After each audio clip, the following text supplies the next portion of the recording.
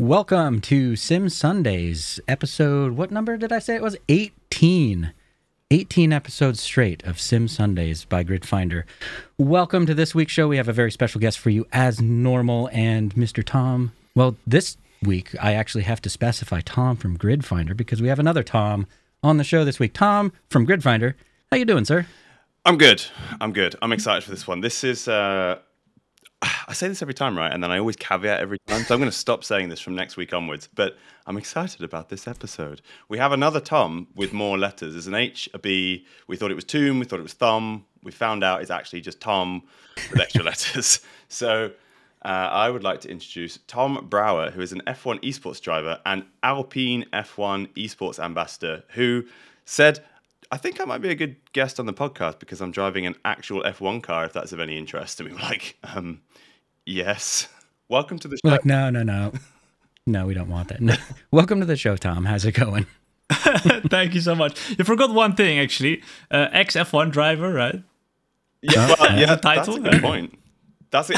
So I assume that is now in your LinkedIn profile, yes. Your Twitter bio, so I've been on tom.net today. Is that I see. Ex-F1 driver is in the bio. Exactly. Yeah, that's how I advertise myself nowadays. I would love to be able to say Ex-F1 driver. That would be amazing. Oh, man, literally, still, I'm just saying that. I mean, I can't really say it all too seriously, but at the same time, just being able to say it while still having some form of truth in there. Or if you're at a dinner, do you know what I was about to say? I was about to say, if you're at a dinner party or something, it's because everyone goes to dinner parties now. That's how I spend my Saturday nights at dinner parties. But whenever you can start a story with, this one time I was in this F1 car, right, and X happened. It doesn't matter what X is. The fact is, The story starts with I was in an F1 car. Yeah, no, for sure. And I'm sure we'll be talking about everything that happened today because, I mean, a lot has happened. Also to get there. And I mean, I love being here. So yeah, thank you so much for the warm welcome. And yeah, I mean, I'm really looking forward to just talking about what got me there and stuff. And how it was to drive the F1 car, because I haven't really actually talked about it too much yet, really? Online, apart from my own socials. We have an exclusive. We have our first exclusive. Actually, yeah.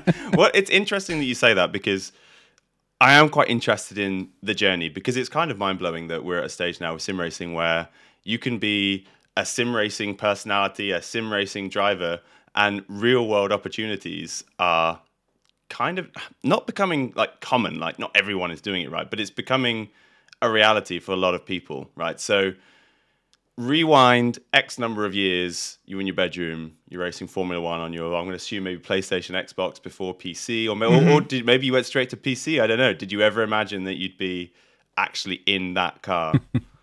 Well, not that car. I mean, never. The thing is, it wasn't even a dream. Some people say, it's a dream really to drive an F1 car.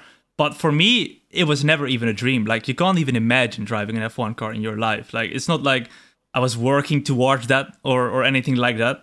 But yeah, to go back, classic story, obviously, I drove with my sim racing simulator in my bedroom, obviously, like everybody. About 3 years back, I started because I was watching Twitch. I was having fun watching a South African a sim racer doing F1 22 and actually Assetto Corsa as well. And I was like, let's try it out, let's try it out. Let's see if it's fun. So I tried it out. At that point, the maximum amount of viewers you could get was 30 viewers or something like that on Twitch. So it was not a lot, really. If you look at what I'm doing now in terms of viewership, I also could never have imagined that. Almost 10 times or maybe sometimes even 20 to 30 times as the amount of viewers than I had back then. So, even more, maybe 100 times even. Yeah, so it's just... Jeez. Yeah, it's just crazy. But so it started really as that. It started out as a hobby. I never would have imagined that, to work together with Alpine Esports. Also, actually... okay, you know what? let's start with. I was going to say, I have story. some questions about the I'm going very very far beginners. Yeah, But exactly. Yeah, paint the picture of the beginning, right? Paint the picture of you're like, oh, I love motorsports, I love F1. I'm going to get into it. I'm going to get into this thing called sim racing. What process did you go through? Which rig did you build? Like, did you then explore other games, or was it always F1? Like, what happened? Yeah, so I got into F1 because of Verstappen, actually, back in 2015 when he first got into an F1 car.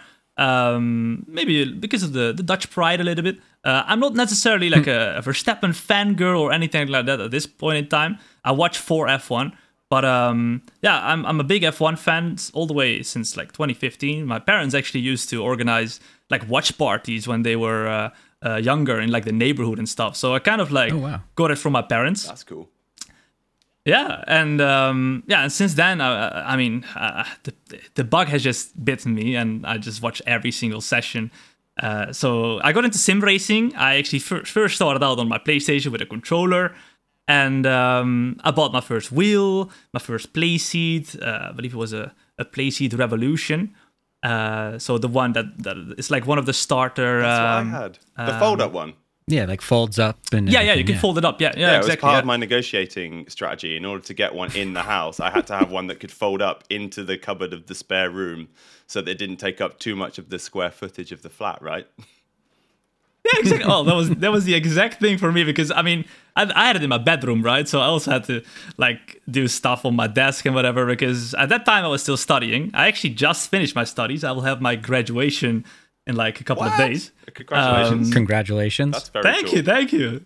So I was still studying, just having fun, playing first off on my controller on the PlayStation, and immediately I was super like passionate about it. So I got a wheel. I've had like 5 wheels at this point already. Just kept on upgrading and upgrading. Yeah, like, I started. What was your first one?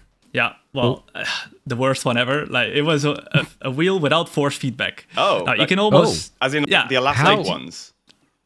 Yeah, so it was a Trustmaster T80. Oh, okay. I think it was like €100 or something at that point. But yeah, it had no force feedback. To be honest, it worked quite well. It was actually quite decent. But yeah, just to be fair, you'd never experienced force feedback. You'd only been playing with a controller at that point. So the upgrade from a controller to just a generic wheel, that is a pretty significant level of control that you upgraded yourself to. So that makes sense. But exactly, yeah. Now that we've all played with force feedback, we're like, no force feedback? What? Yeah, and obviously now the direct drive wheels as well, like that's just a whole nother level as well when you compare it to absolutely no force feedback. It would be fun to take that journey backwards. Maybe one day, like, you know, doing a league race, but going back to the T80. That would be an experience. I'm going to call it now and say it would be an unpleasant experience. Instead of pitting for new tires, you pit for a new steering wheel, and like in real life, and you change it to like worse and worse over time. Oh yeah. I mean, I can literally have like 5 setups and then go from the newest one to the oldest one. Yeah, and go back. Have we just unlocked a new format for like celebrity sim racing tournaments? Instead of the 100% force feedback challenge, it's the go back in time to different wheels challenge. Yeah, next year's Grid Finder Sim Sunday, we're gonna make it happen, huh? Right? Nice. Okay, well, sorry, somebody make a note of that. That's a good idea. Do you know? It reminds me of something. I was at the Sim Racing Expo last year at the Nürburgring, and Fanatec did this really clever little installation on their stand where they had, it was like the G29, the T300, the CSL, and then the CSL DD, and then the DD1 and the DD2, and you queue up and you go on each one. So you do like a hot lap on one, and then the same hot lap on the next one, and the next one, and the next one, and the next one, until you got to the DD2, right? The idea being that you never want to go back down the line. Well. But it was so clever. But I did think it was a bit shady to be like, not just have their own CSL, and then their CSL DD, and then their DD1, and then their DD2, to be like, this is the progression of Fanatec's products. It's like, also, we're better than all this other rubbish. You try that first, you'll never want to go back. Like, poor Logitech and Thrustmaster not there to defend themselves. And you end up walking away with a DD2. Right. Oops, I'm sold. And I want a massive finance plan. But it's worth it. That's one of the things that drove me nuts in just in sim racing in general. So before I'm now in the Fanatec universe as well, and before I got the DD1, I was constantly just trying to make that little teeny step forward, that little teeny next upgrade, right? So I had an eBay special like Logitech G25 that the shifter didn't even work on it. The pedals and everything worked fine. And then I went to the newest one, a G29, and then I had it. I convinced myself, because there's that little gap in the gears in the middle, right in the center of the force feedback. There's that teeny little gap, and I was like, well, that's why I'm losing races, because I can't feel the force feedback in the middle of the wheel. So I need a direct drive, right? The sim racing. I don't know. If it's gear envy, if you call it that, or if it's just like you're trying to come up with excuses because you really want the next level of gear. So like any excuse, you're like, it makes more sense for me to upgrade my pedals and my wheel and this and that. How fast did you go from the very first wheel, the no force feedback wheel? You said you had 5. How fast did you actually make those upgrades over time? Was it like a real quick progression? Too fast. I mean, I started with this kind of like 3 years ago, really. Like, I think this wheel that I have right now, which is the CSL Elite, I kind of want to upgrade again because I feel like I'm running behind. But I've had it for like maybe 1.5 years now. So 1.5 years from this one, and then the other 4 were within one and a half. Well, actually, like 2015 until like maybe 2020. So I would say like over 5 years, like 4 wheels. Or 3 wheels, something like that. So yeah, I mean, it's like one wheel a year. And you know what's funny is in my mind, in my gadget tech kind of like, I love buying gadgets. In my mind, I'm like, oh, that's not that fast. That's not that bad. But in reality, like a wheel a year, that's pretty intense. That's pretty quick to continually upgrade your stuff, because another thing is, like, it takes a while to kind of get that synergy with new products. For sure. So when you buy something new, no matter how good, bad, whatever it may be, it takes you quite a while to, like, adjust your driving style and get yourself to the point where, you feel comfortable and you're back to your normal lap times again. Yeah. Because before I actually got a funny story about that. Because, like, right behind me, I have, I have these pedals right there. Like, they're actually supposed to be really good. Like, they're the CSL V3s or something. I have those. Those are the same pedals that I drive on. Yeah, well, there you go. So, I mean, there you go. So they're quite decent, right? I like how they're being used as a picture. Well, so holder. that's the story. Yeah. Now, literally, to come back to what you were saying, like, you have to adjust to your rig, right? To your new pedals or whatever.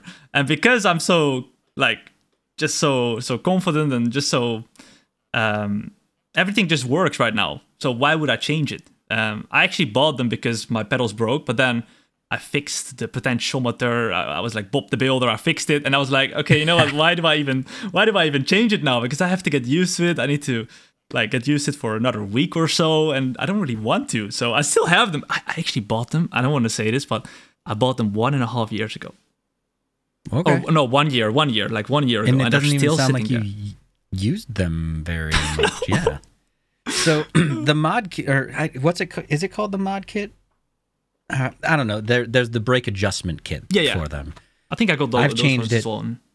I've changed it so many times, and I'm like, oh, this feels better. And then a week later, I'm like, well, maybe it doesn't. And then I go to another, because there's 6 of the, what are they called? Those little elastic pieces, right? There's 6 different ones, all of different densities, all of different pressures, all of different styles. And then you can combine all 6 of those in a myriad of different ways to get another version of a different pressure. And it's just like, man, I kind of wish they just, here's the pedals, here's the pressure, just get used to that. Because now in my mind, I'm like, well, what if I can cut 1/10 off by changing one of those little elastic pieces inside the pedal? You never know until you try. And then you rip it apart again, put it all back together again. And you're like, is it making a difference? I can't really tell. I don't know. It's customization in sim racing hardware almost is bad, I would say. Sometimes it would be better just to be like, this is the knob that does this one thing, and that's all it does. You don't have to worry about it. It's just, this is the knob that does your windshield wipers, just to pick something that doesn't really matter, right? But you can customize so many things. You're like, okay, do I want my my mute push to talk button right here? Do I want my pit limiter over here? Do I want my ABS adjustment right here? Like, where do I want all these different things? And it gets you into this like continually forever tinkering mode, and you never actually start learning your gear and just not worrying about it and driving, you know? Yeah. It's it's kind of like the force feedback.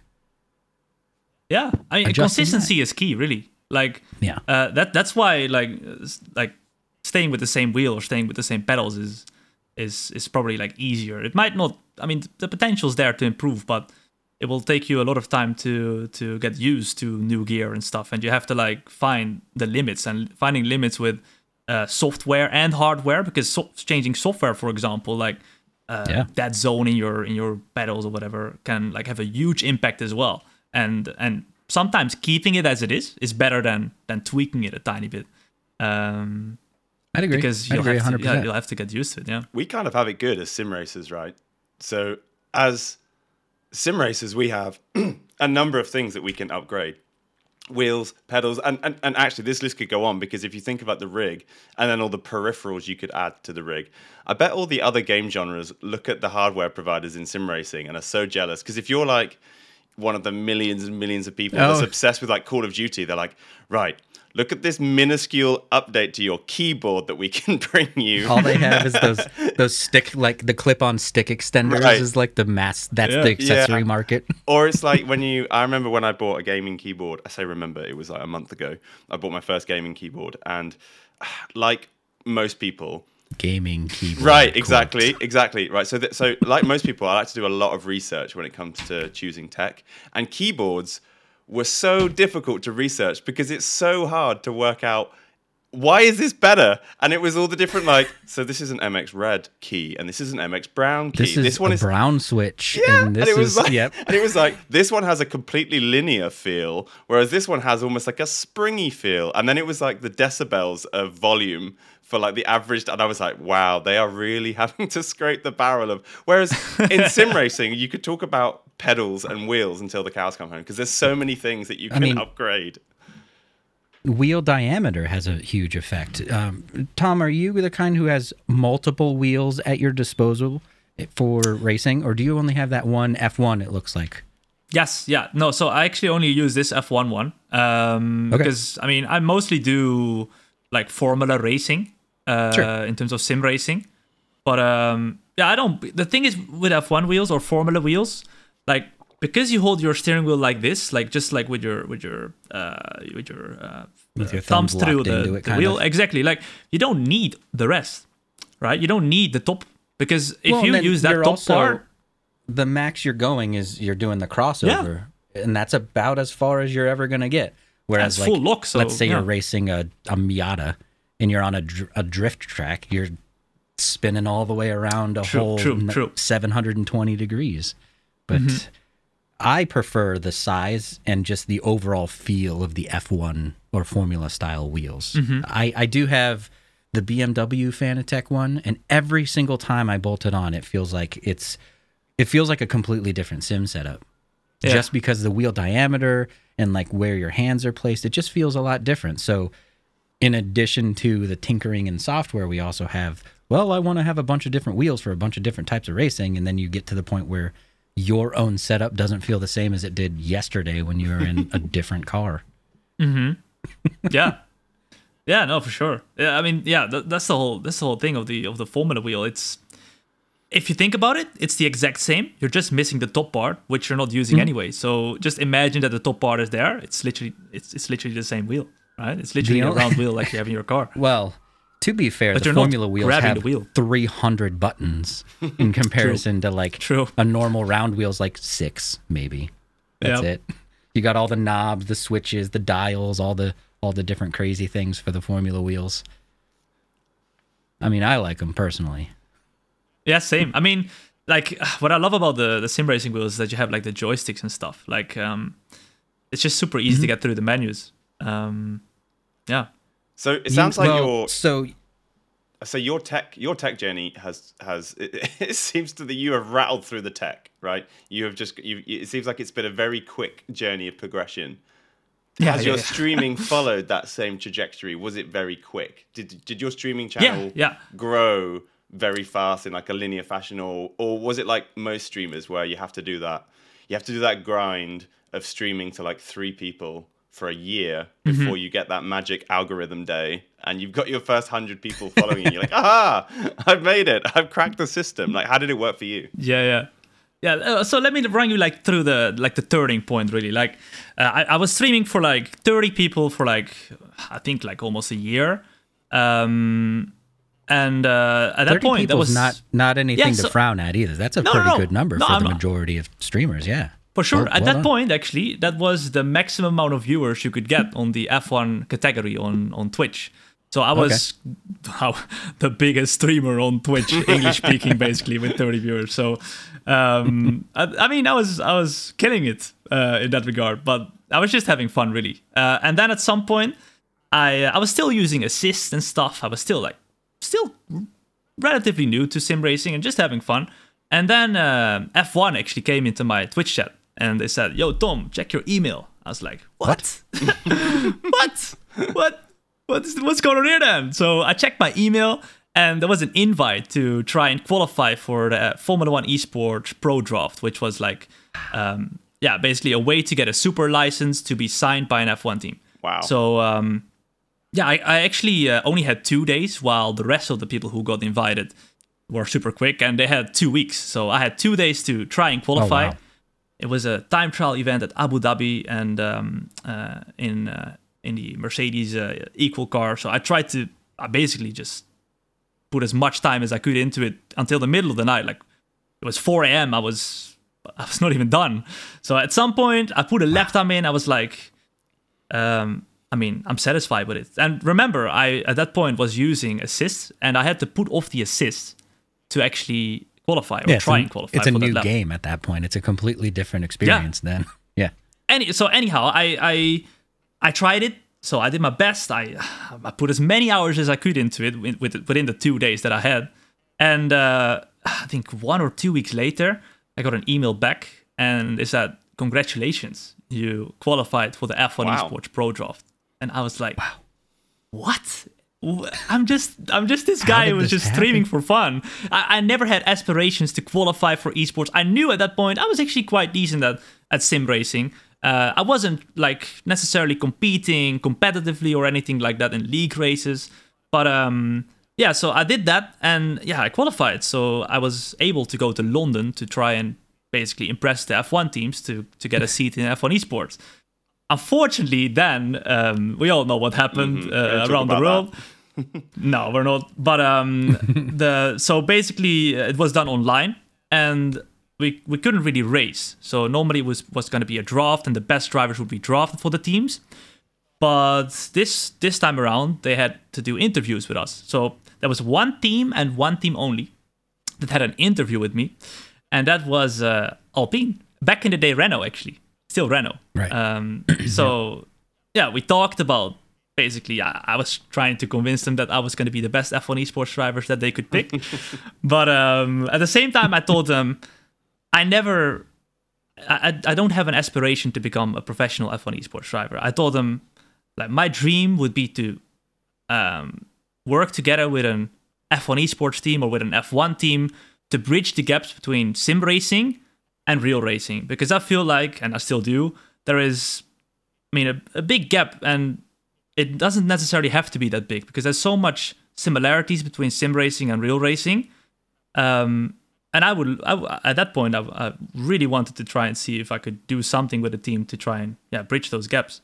So that is basically how my current role got about, and that is an ambassador for the Alpine Esports team. And that happened in 2021 in April. So that was 3 months. No, that was almost a year after I qualified. So you can imagine there was a lot of preparation that went into that, and a lot of talks that went into that as well. So I just kept on streaming. Right. I grew out to like 300 average viewers during that time where I was just doing my thing. And then in April 2021, I signed as the Alpine Esports Ambassador. And I still am. Yeah.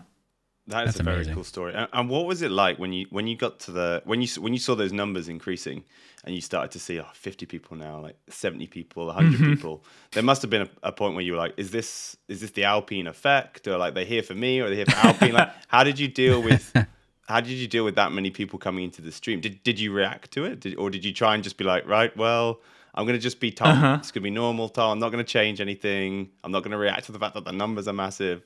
How did you cope with it? I remember the very first time I reached 40 viewers. I was like nervous. Oh my goodness, there's a whole classroom full of people like watching me right now.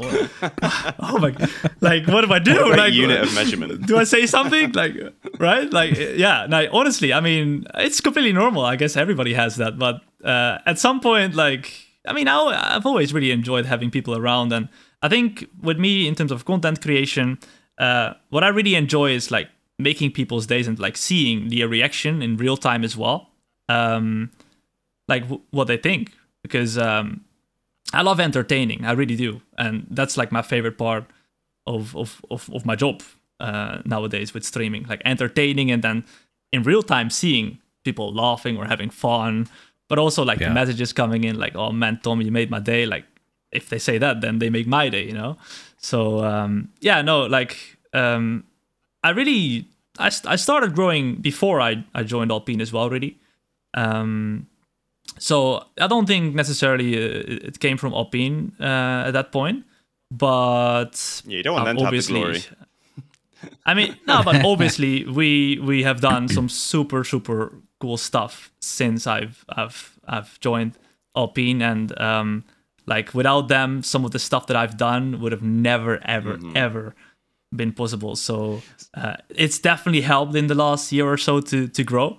But no, I think on my own I've done a very good job to get into that position as well. Yeah. But I also feel like because sim racing is so new, and because there were not a lot of people who were doing it. Like I said, I started out with 30 viewers, which was the most, and I kind of like grew with the popularity of F1 as well.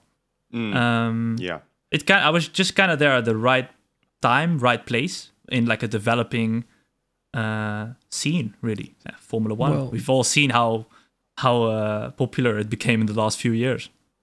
So when you were going, when you saw yourself grow from 30 to 40, did you start doing all of the advice that's out there in the world of content creation, where you're like, okay, well, now I have to start producing YouTube videos, and I have to start putting Instagram reels, and then I have to TikTok, I have to start putting stuff on there, because, you know, they always say diversify your content and everything that so you can grow.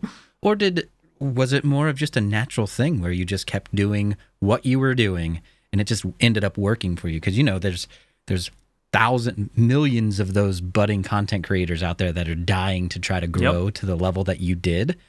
And, you know, what was your experience like? Did you do the typical advice, or was it just kind of natural for you?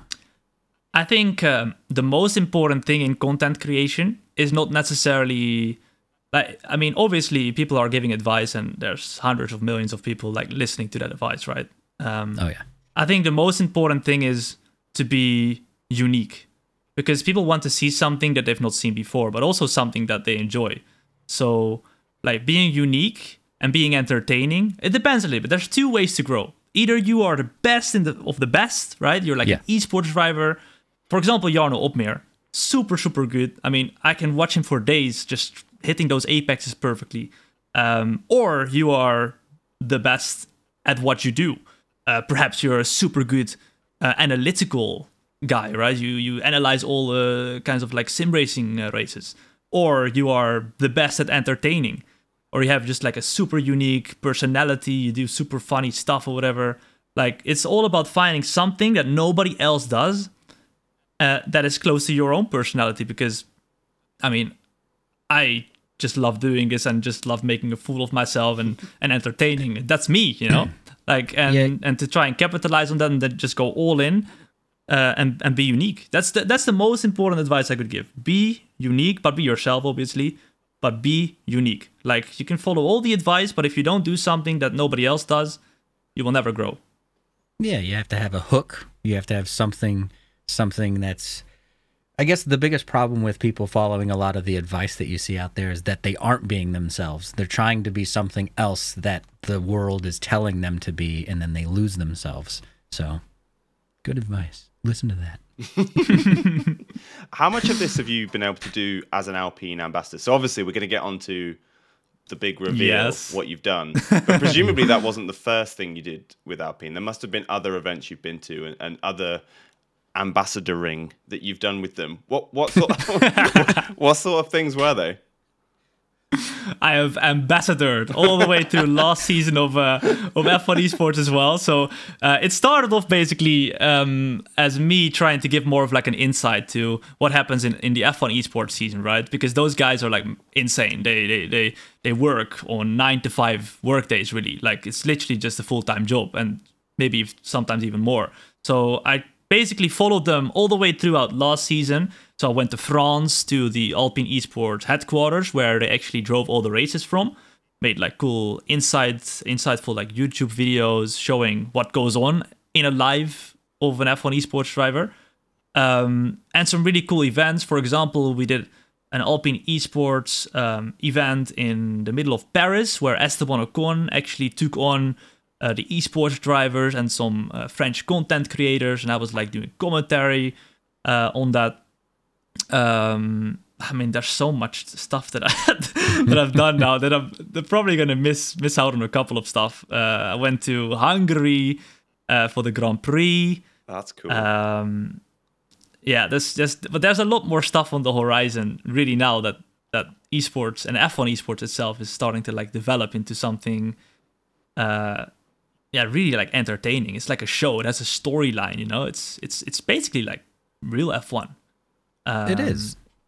Yeah, it definitely is. I mean, we were talking to Seb, we've talked to Jeff McConey, and we've compared the similarities between sim racing and real racing, and some of the knowledge that you do pick up really does transfer over to the actual racetrack. And even Seb was saying that, you know, some of the esports drivers can eventually get themselves a seat in a real car if they work on it. I'm the perfect guy to talk to in that regard. Yes, you are. So tell us about it. We'll get it. So how did that happen? Yes, please. Okay, so to be honest, how it started off, I don't actually remember really.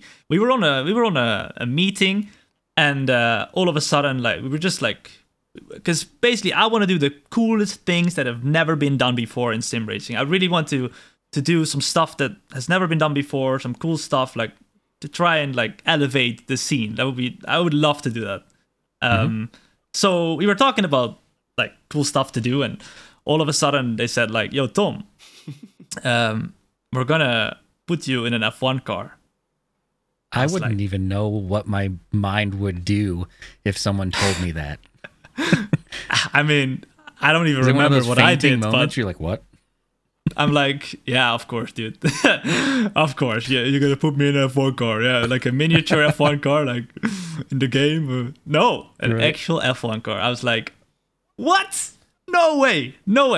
So eventually, it kind of settled down, and I was like, wait, so. And then the fear started setting in. It's actually gonna happen, and yeah, I mean, obviously, like in terms of like some context, like. I started off, the very first experience I have with driving is in my own road car.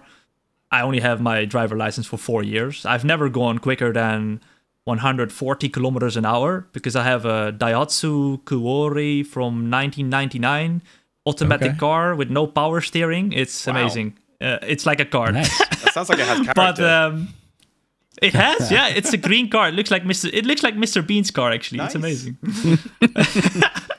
But basically, that thing, if I go full throttle on the highway, it almost falls apart. So so that's my experience. And I've never raced in the entirety of my life, apart from sim racing, which I have a lot of experience in, right? Sim racing. So I was like, I mean, let's see how that is going to be like. But yeah, so it's basically the F1 experience was a full day of driving Formula 4 to get ready, but also to assess my capabilities, because if you don't drive well enough, they say, Tom, we don't trust you with the F1 car, right? So I was actually super nervous just for that reason, because I was not gonna let this opportunity slip away from me. But the Formula 4 car itself must have been pretty cool. Like if somebody said to me, do you want to go and drive a Formula 4? I'd be pretty excited by that. So the idea of them being like, so you're going to just do a little warm up in this little Formula 4 car, like that must have been pretty cool too. And a full day. For sure. So there was 3 sessions of Formula 4. First one was with a safety car to get kind of like the feel of it. And then after that, 2 more sessions to kind of like get some feedback from the engineers, and then kind of get rid of the mistakes and brake later, brake better, all of that stuff. So actually, before I get into like how it felt and stuff, like the Formula 4 car was a lot of fun, but very hard to drive. Really? It was actually harder to drive than the Formula 1 car. Wow. The F4 car. That's interesting. Okay. Why do you think it was that is? actually harder? Well, I would say it's because the Formula 4 car doesn't have, like, the engine isn't, like, the F1 car felt like an electrical car, like shifting down, for example. It just did what you wanted. The Formula 4 car, you have to wait for the engine. You can't go, like, shift down, like, straight away, boom, boom, boom. You have to, like, boom, boom, boom. You have to, like, time it perfectly in the braking zone due to the engine just not wanting you to shift down with the high revs. Right. But also like the physicality, it was so much more physical in the Formula 4 car because like the steering and stuff was a lot harder. F1 car was just a lot more like streamlined, really. It's the big budget car. It's the cream of the crop, if you will. It's the best one they have, I guess. It's got all the extras, all the mod cons.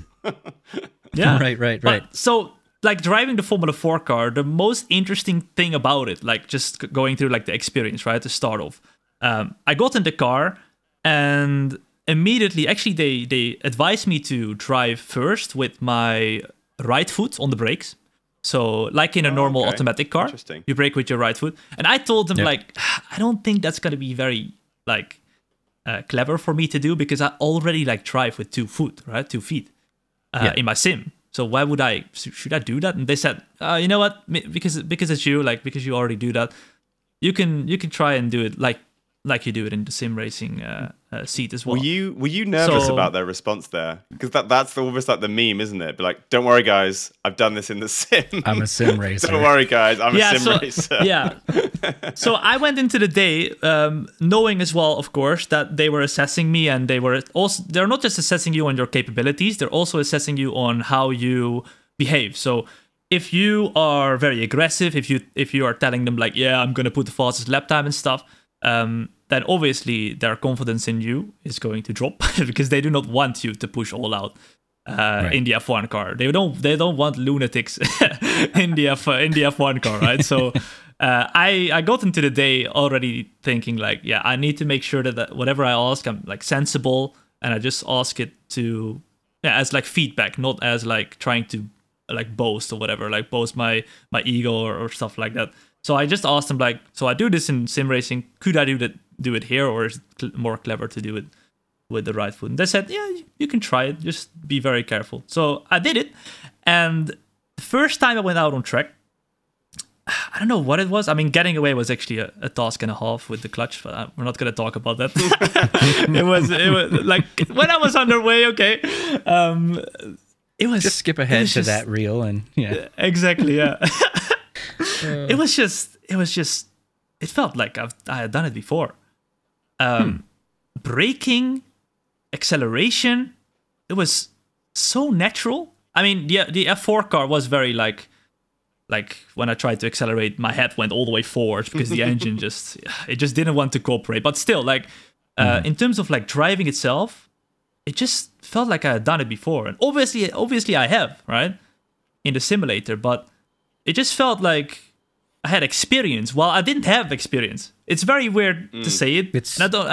I'm not saying enough. this. Yeah, and I'm not saying this because it's like a cool story or whatever, but it was actually true. Like, I felt like a kind of confidence.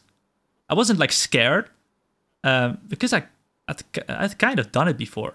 And what was really, really cool to see when we came back after the first session and the second session of Formula 4 was that I was actually the only one of the participants to use the right, or at least in my group that we were doing the sessions in, the only one that was doing the right braking technique. So I'm sure you guys know this, like trail braking, right? The trail braking technique, going hard first and then letting loose of the brake slowly. That is how you brake a Formula car, whether it's Formula 4 or Formula 1. You brake very hard first, the brakes start to work, and then once you slow down, you gotta slowly let loose of the brakes because otherwise you lock up. So everybody was just braking very light into the turns, also probably not necessarily knowing how the car would react. But I know, and also I've like read everywhere that you have to brake super, super hard to make the brakes work. So I kind of tried to brake harder and harder. And I was the only one really who had like the telemetry of like the trail braking, and that's how we were supposed to do it. So that was super, super interesting. I don't think I can actually share that because it was like a partner event. So there were like partners of Alpine and stuff. So I don't think I can share that. But there were like like people who had also never driven an F1 car, which is like doesn't narrow it down. That is everyone. That is non-exclusive. That's most of the world. Yeah. Exactly. Yeah. Exactly. Yeah. So when it comes to power, did they limit the power of the F1 car at all, or did they let you go?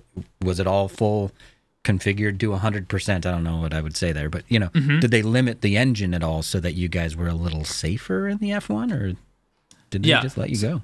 Yeah. So going into the F1 car, it was they limited 7th gear because we actually did a different layout of the Paul Ricard track because we drove around Paul Ricard, right, the French Grand Prix track. Okay.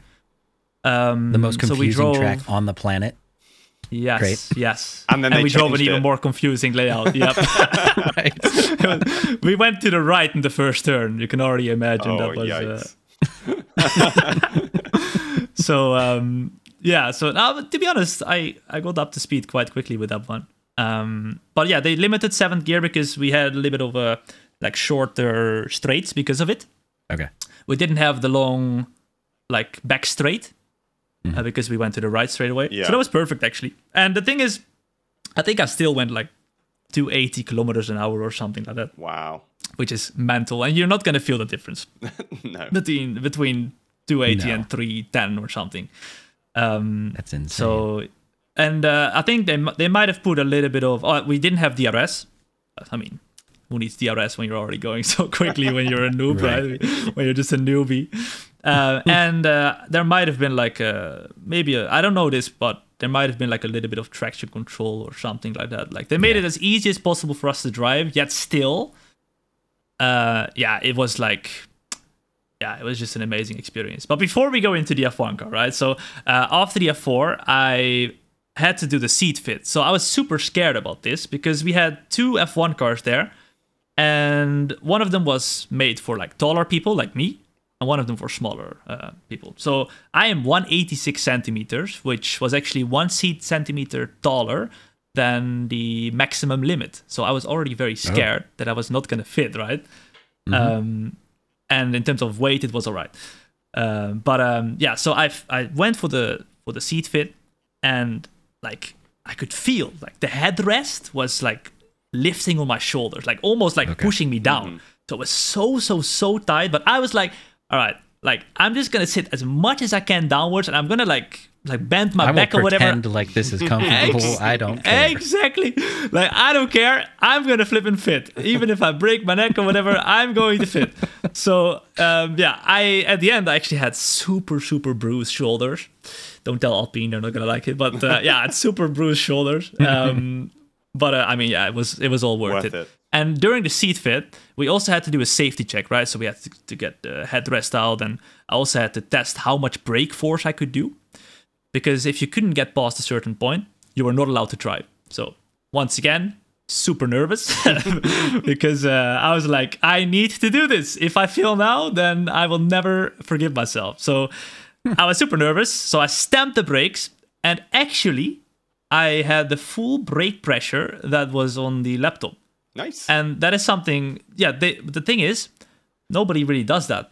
They were actually surprised. They were looking around and wait, what? Is that all those single leg squats you'd been doing for weeks beforehand? You're like, sorry, that's my sim racer leg. So but that's the thing, because I use like load cells right now on my brake, right? And those are already like 80 kilos. So like my theory is that having like the load cell already like prepares you a little bit in terms of like the forces you have to apply, because that's like not everyone does that amount of pressure.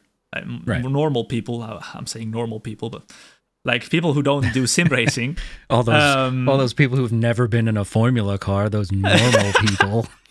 Exactly, yeah. Like people who've never done sim racing, they actually didn't put like they put a plenty amount of brake force, but I didn't put like the amount that I did. So I feel like having that experience with like the load cell pedals, the brake pedals in my sim rig actually helped me there as well.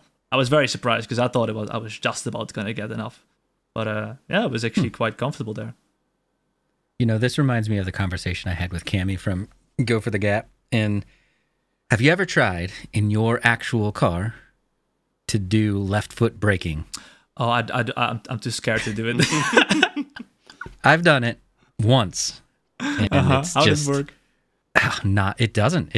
You stamp on the brake and you slam yourself forward, because I don't know why. You just mentally you think, okay, sim race braking, bam, and then all of a sudden, you know, all the hydraulics come into play, and a road car doesn't need that much pressure for a brake ever. And, you know, you just slam on the brakes and skid your tires and go, okay, that didn't work out. Back to right foot braking we go. But now that you have to try it now, you know that, right?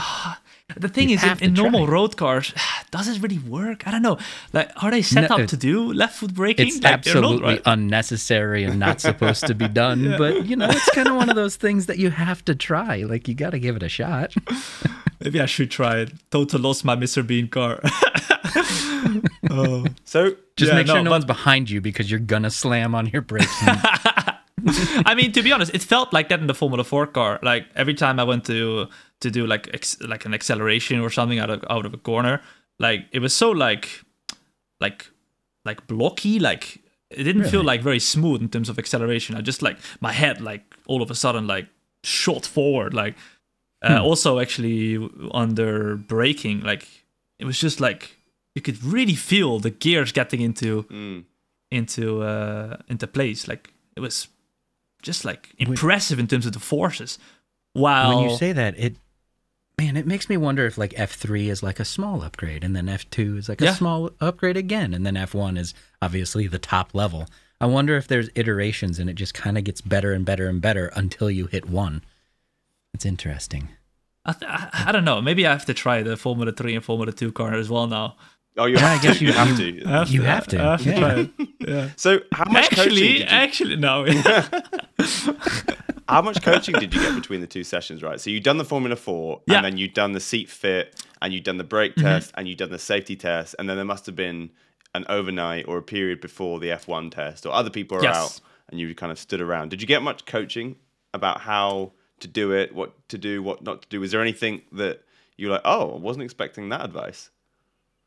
Yeah, so there was a load of coaching, as you could expect before being ready to get into an F1 car. Like also, I would say mental coaching, because getting into an F1 car or preparing to get into an F1 car is a big thing. Like, obviously, I mean, even thinking about it, really, like you would get nervous, right? Like, imagine you would drive an F1 car on that day. You would get nervous. Yeah, but just a little bit during exactly. But during those sessions, like the Formula 4 sessions, right after the first one, behind the safety car, we started it off slowly. I started getting a little bit more confidence in myself, and I also never really tried to like push all out to try and find like the actual limit. So that was quite comfortable as well. But like especially after the sessions, we came back and then we had debriefing sessions with the engineers. So we had like one engineer who was following like our group the whole day, and we were looking at the telemetry after every session, and we got like feedback every single time. So for example, brake later here, or you have to brake harder and then let loose of the brake, like for example the trail braking, or accelerate more in a straight line. So actually, this was quite scary. But on my very first lap behind the safety car, so it was like an Alpine A110 opening lap behind the safety car with the Formula 4, I actually almost lost the car because I was accelerating and I was still steering a little bit. And, that doesn't really go all too well. But I didn't expect it to be that sensitive. So I was accelerating and I felt the rear step out. I was like, oh my goodness. And I went straight away back in. So that was my very first lap I did behind the safety car in the Formula 4. So I was like, stopped. Literally yes, I was like, not already, guys, come on. So after that, I came back into the pits and I stepped out and I said to the guy, did you see me? He said, yes. Yes. So what happened was you turned the steering wheel a little bit and accelerated, which is something you really must not do. So that was my first bit of feedback. And then through the sessions, we looked at the telemetry. And my main bit of feedback really was that I had to brake later.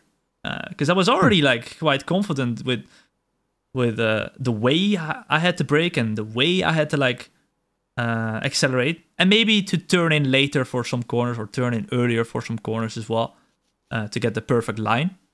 But I mean, I already kind of know how to approach corners from sim racing. So in that regard, I wasn't approaching the corner from the inside and then I was outside, inside, outside, right? How you're supposed to do it. So that knowledge was already there. But just how to feel the car and stuff, that was something I just learned throughout the sessions.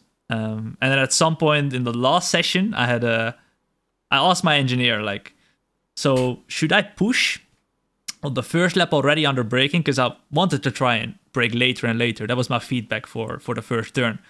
So I asked him, should I brake later here already in the first lap, or should I take it easy? He was like, no, take it easy in the first lap because the tires are cold, right? Yeah. So yeah, I was like, okay. And then I went out the first lap. I went to the first turn. I don't know why, but I braked very late and I completely locked up the tires, completely flat spotted the tires. So I went back into the pits and I went out and the guy came to me, he said, what was that, dude? You literally asked me. You literally, I asked him, right? He wasn't even telling it to me. I asked him, should I brake or should I brake a little bit earlier in the first lap? He said, yes. So I brake late and I looked at the tires. And then you just ignored that advice you just heard altogether. No. Yeah, so I was actually very scared after that because I know that they are very serious in that regard, right? If you don't follow orders or if you ask them what you need to do and then you literally do the opposite, they're going to take it seriously, right? So right. I was like, oh man, please don't let this influence the opinion on whether I can drive the F1 car, because I was actually doing... The build up to the F1 car sounds like some of the most stressful. It's stressful. Yeah. Oh, if you don't drive the F4 car, you can't drive the F1 car. Oh, if you're too tall, you can't drive the F1 car. Yeah. Oh, if you can't push the brake hard enough, you can't drive the F1 car. Oh, there's just all these things that are just you got to pass all these special tests, and they just keep adding more and more and more, it seems like, and then it almost gears you up, it sounds like, to when you're actually in the F1 car, you've already expelled all of your nerves and you're like, okay, well, I got here, so let's drive. So that's the thing. It was the full F1 experience. It was stressful as well. Like the F1 drivers, they're stressful for a different reason because they're about to go and battle side by side for points. But for me, it was a very first experience in something as crazy as that. And it was super stressful for me as well because I had to do my best, really. I had to do my best, and if it wasn't my best, then it was not going to be enough. So building up to it, we also had other things like the debriefings, also the safety briefing, a lot of safety briefings, and a reflex test, which the F1 drivers do as well to prepare for races with was it the glowing dots on the walls that light up? Yes, it was that? It has a name, but I don't remember what it's called. I want one in my home nowadays. It's I tried it there and I really would like one at my home as well now. It's actually a lot of fun. So how many of the buttons did you get to use? There's a lot of buttons on a steering wheel. Oh, okay, For a track day, was it like, okay, no, don't worry about that. You just need accelerate and brake and gear up, gear down. That's all you need. Or were you having to make changes on the wheel? So it was literally just the wheel that they used in the real life season, right? It was the 2012 Lotus E20 driven by Kimi Räikkönen. Wow. In Abu Dhabi. So it was the chassis that he drove with. So the actual F1 car. So it was basically like that steering wheel that he drove with as well.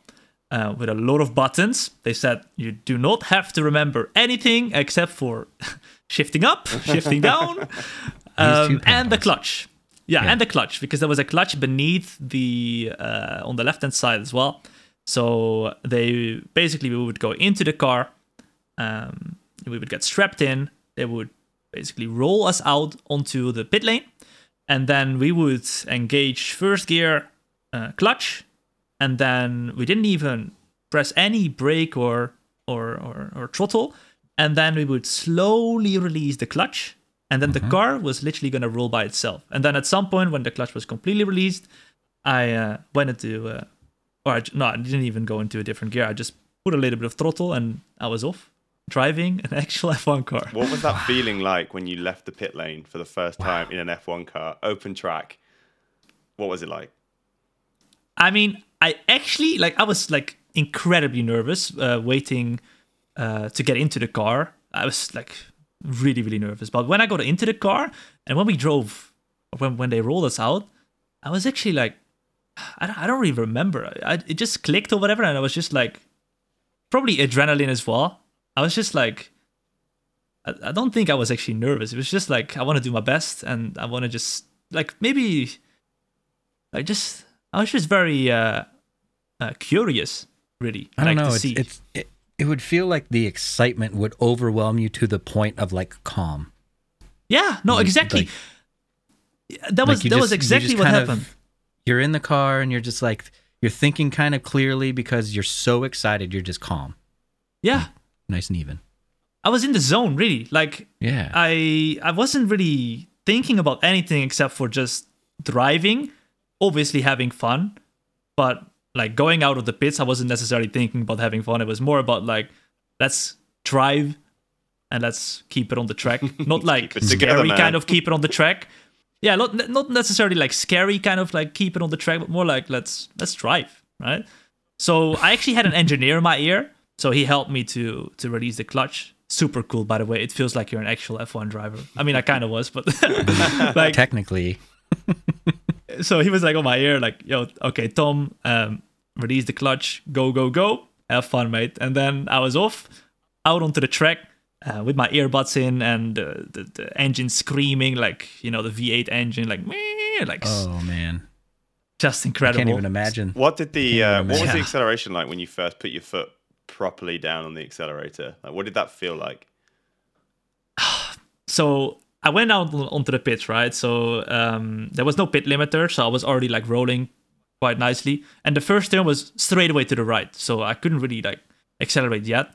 So I was taking it very easy for the first couple of turns, and then you get to the second straight before, I don't know what corner that is called, the fast right-hander in France. It's literally full throttle, but no lift, but it's very scary. I don't know which one it's called, but anyhow, so we went out onto the acceleration there, which was still pretty decent straight, and I was all right, you know what, Tom, go full throttle. And I was actually quite confident as well that I was able to break the car down in time for the next one, even though normally it would be no lift off or whatever, but I was I'm gonna brake. So I went full throttle, and even though I was fully strapped in, I could literally feel my soul staying 5 meters behind while I was full ham, accelerating, shifting up, and the wind came underneath my chin, pushing it up as well. I was trying to keep my head in a straight line going into the turn, and I was okay, let's brake now already, because they put pylons to brake, which wasn't necessarily needed for that turn, like I said, but I braked in time. I went down a gear, and I just got through the turn slowly but surely, and I was like, holy moly, what? Compared to the Formula 4 car, mental. It's literally a night and day difference. Like nothing compares to an F1 car. Actually so at what crazy. point? At what were you in the F4 or the F1 car when you went, oh, this feels kind of like sim racing? Did that thought actually go through your head where you're like, oh, this feels oddly familiar because of sim racing? Yes, I would say the Formula 4 car did not feel like that necessarily. Only, like I said, on the braking technique and the acceleration and stuff. But the F1 car literally felt like it was digital. Like the gear shifts, you could barely feel them. Like you felt a little bit when you shifted in. Yeah, it was exactly. It was like a blink of a finger, like bloop. Maybe a little bit of a feeling you could feel on the head going forwards and backwards. But when you wanted to shift down, you just go full throttle or full on brake and just bum bum bum bum bum, and then it was truly. And then I think in like lap 2, because I had an out lap, hot lap, and an in lap. By lap 2, I had a little bit more space in my head to actually think. First lap I was kind of exploring, trying to do the lines, not necessarily going all out yet, right? And then at some point I got through the last sector. I think on the second lap, so on the actual hot lap. And I was thinking to myself, holy moly, I'm driving an F1 car. And I actually... I know that moment in your mind where you find like you all of a sudden check into what's happening and you're like, wow, I can't believe this is actually real. That's amazing. So I got through the last turn and a big acceleration zone, right? So I was smiling like a lot at that point. I realized I'm driving an F1 car. Now, Tom, let's go and enjoy it. You're in control. At that point, I was like, I'm in control. I'm not going to do anything stupid. I'm just going to have fun. Nothing is going to happen. I wasn't nervous whatsoever at that point because obviously I drove the F4 car before, so I know what a car does on the track now because that was my first experience with a race car. It probably felt relieving going from an F4 car where you say it was kind of difficult to drive and then sitting in the F1 car and having it kind of just like feel right. It probably was relieving so that you could kind of loosen up and have fun. Because if it was the opposite and the F1 car was way harder to drive, that would have been almost no fun because then you're struggling to drive the car and you're struggling with just getting the feel for it. But going the direction that you did where the F4 was better or was harder, that's amazing.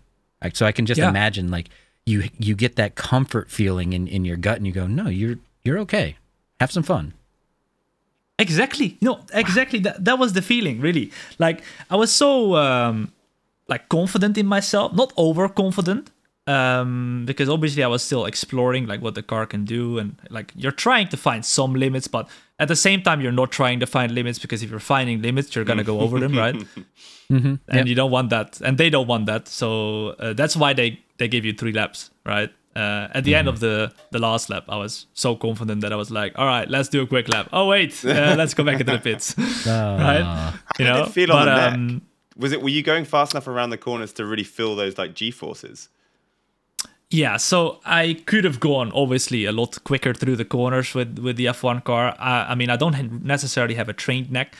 I could definitely feel the forces, but I don't think I went necessarily quick enough through the corners to really have like a massive impact. I would say I went like I could have done more with the F1 car through the corners, but I was primarily just having fun. Sure. On the acceleration and braking, I was going all out. Like I was not holding back there. But I feel like through the corners I wasn't confident enough to go full on yet. Because I mean, if you get a snap or anything like that, like the F1 car goes so quickly through the corners that you don't have a lot of time to like correct. But I mean, I did go, I wouldn't say I went slow through the corners, but I just made sure that I was going to do all 3 laps. You went to survive. And I would also, But I went quicker than the F4 car, that's for sure, through the corners. That is for sure. Yeah, that's for sure. And it felt way more comfortable. It was literally, after the 3 laps, I was like, I can do like 30 or 40 more, like just that's continuously insane. while with the Formula 4 car, after like 10 minutes, I was completely tired. I was like, oh man, like, can I we don't just... Yeah. Yeah. So Yeah. what's the output from this? Is there any content coming, or was there like a vlog done, or what was it you were trying to get out of that day? So obviously, I was actually that was pretty cool. The very first sim racing driver of an F1 esports team to drive a real F1 car. And Nice. I mean, with that, also to like make a statement, right? That Alpine Esports commitment to F1 esports and sim racing in general is there, right? They're the only team ever to put a sim racer in an F1 car. But also actually I actually live streamed it live on Twitch. So this was the first time ever that somebody driving an F1 car in general was streamed live. That's amazing. Like, And I hope the numbers because obviously were good. it was, yeah, it was really good. And I'm gonna make a video out of it as well for my main YouTube channel, and that live stream is available on YouTube as well. Well, make sure you let us know when you do release that, because then we can talk about that. We talked about it on the show, and then here's the actual content for what we were talking about. Yeah, That's gonna be cool. I'm excited to see that personally, because I wanna watch that. Do you know what, Chris? Yeah, I mean, anybody will like watching that. I think, I mean, still watching it back, I remember like even a month after I've done it, I was still saying like every hour or so, like, what the flip? That's I very drove an cool. F1 car. And I have the footage, so I mean, I've not been dreaming, right? Yeah. Did I dream that? Was that last night when I was sleeping? What happened there? Honestly, So, Tom, listening what to are the this story. chances? Sorry, listening to this story of like sim racing to real racing. You go out onto the out from the pits onto the road. You put your foot down and you feel that power. Really reminds me of the 4KA. You know that racing. That racing that we do at Grid Finder. So you mentioned it earlier, Tom. The race we do is called Enduro Car, and we raced the 4KA, and we went from sim racing to real racing and endurance racing. You skipped a couple steps with your journey into F1. Yeah, we started with we have. So I remember I was watching the Singapore Grand Prix today, and Martin Brundle was talking about the Formula One's limp home mode, essentially, right? So he was saying that some of the cars ran out of fuel during FP3, so they got home on the battery. The battery's like 160 brake horsepower. The other 840 is the engine. And I was like, wow, their limp home mode has 3 times more horsepower than the 4K that we race around. I was like, that really puts it into perspective. No, but you know what the funny thing is, like in terms of that, like because the 4KA is a completely different car, you don't need necessarily the horsepower to get that racing feel, because when you compare the F1 car to the F4 car, like I said, like the F4 car was tougher to drive. So like if the F4 car would have gone as quickly as the F1 car, it would have been undrivable in terms of like how quick it was on a straight, right? Like you don't necessarily need that. It needs to be in like a balance. So in terms of the 4K, like it could be tougher than I will probably say it's going to be tougher to drive than an F1 car. Like I've not driven that car, but I'm sure it's going to be tougher to drive than the F1 car that I drove. Every car is tougher to drive almost than the F1 car. Yeah, it's a lot of fun. The racing is very good because it's slow. So slow racing is close racing, right? Yeah. It was, Right. It is good. But talking of racing, Chris, is it time? Yeah, I think it's about time for us to transition into playing some F1 22 with you, Tom. Now, obviously, Tom and I won't be as good as a real F1 driver because you actually are a real F1 driver, technically speaking. Now, we won't talk about the actual racing portion, but, Thank you. Tom, is there anything that you'd like to share with our podcast listeners as we wrap up this episode? Yeah, I mean, if you want to check out the F1 drive that we've been talking about today, it will go live very soon at some point on my main YouTube channel. Like Thom, Thomb, if you want to check it out. The easiest way to find you, how I found you all over, is just searching for your name, Thomb, just on various places. I'm everywhere. And, you're the first result. Very easy to find. Exactly. So. Yeah. I mean, I make content everywhere, really, like Twitch, TikTok, Instagram. I'm mainly on Twitch, like as a live streamer. That's like my main thing. But yeah, I mean, if you want to check it out, then that's cool. But yeah, I mean, I'm really looking forward to some racing then, huh? Yeah, so that's going to do it for this episode of Sim Sundays on podcast services. But if you'd like to hang out with us on Sundays and actually race with us, we go live at 8 p.m. UK time, and then about an hour after that's when we start the racing. And anything left to say, Tom? Gridfinder Tom. Gridfinder Tom. Nope. Well, yep. Thanks for listening. The episode, as always, sponsored by Track Racer, which was get my sweatier and sweatier rig. And I need to find a way to wipe this down. I do sit in it and do it for a long time. I do a little bit sweaty. That's fine. So That's a weird promo, man. I like to point out that they don't create them sweaty. They don't. But the problem is, right? This is a weird little side story now. Is that in the office where Gridfinder HQ is. We're not at the stage yet where we have our own office. So we share an office with like 15 to 20 other companies. And when you come to work, like, and one of the rooms in your office has a fully blown sim rig, all of a sudden your office becomes the cool place to hang out. So we just basically have a conveyor belt of people on this sim rig all day, every day. So yeah, it does get a lot of use. That's so, amazing.